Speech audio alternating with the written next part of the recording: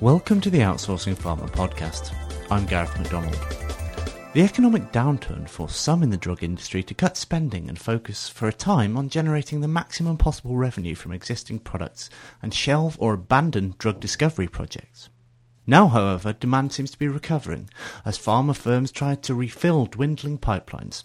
At least that's according to UK discovery-focused CRO Domainx, whose CEO, Eddie Littler, explained how the market has picked up over the last year. 2009 was a fairly tough year.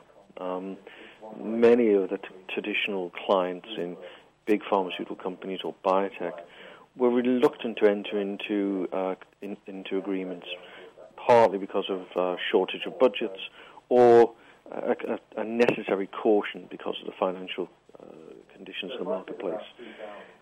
We saw a clear change around about autumn time last year, where we started to basically bring in a number of contracts with companies we've been working with over the year, and that process has carried on.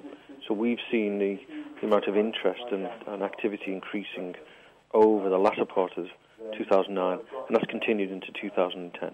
Okay, looking forward then, do you see the impending loss of patent protection for many drugs and the need to replenish pipelines being key drivers for the discovery services market? Yeah, I do. I think there are a number of forces which are in play, and some of them I think you can already predict are going to be dominant forces going forward. Others I think are still up for question. The clear downsizing that large pharmaceutical companies have done is going to drive the need for them to look outside of their own organizations for early stage projects. I think that's clearly one.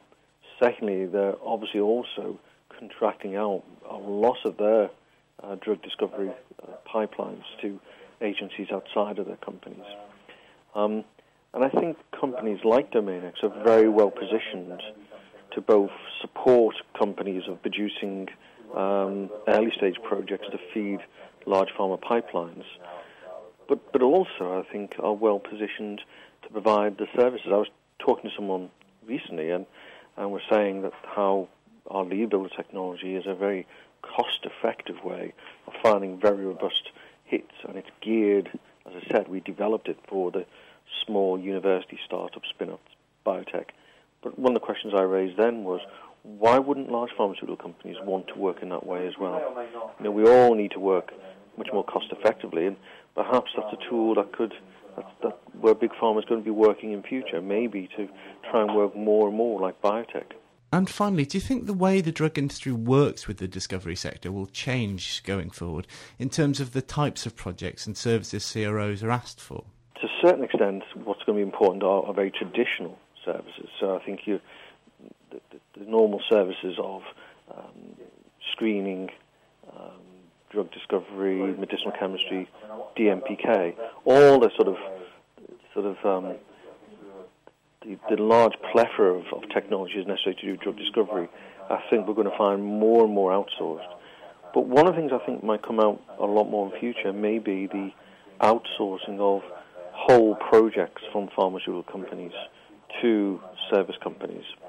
So by that I mean, you know, if they've had 5 projects in their pipeline and they've downsized so they can only pursue maybe 1 or 2 of those, I think you can see a situation where they may take 1 or more targets and completely outsource the whole project. And we're certainly starting to get those early discussions from pharmaceutical companies about picking up a whole project and driving it through for them to a later stage when they can bring that back into their company. So clearly, drug discovery looks like being an important driver for the contract research industry over the next few years. Eddie, thank you very much for speaking with me today. For Outsourcing Pharma, this is Gareth MacDonald.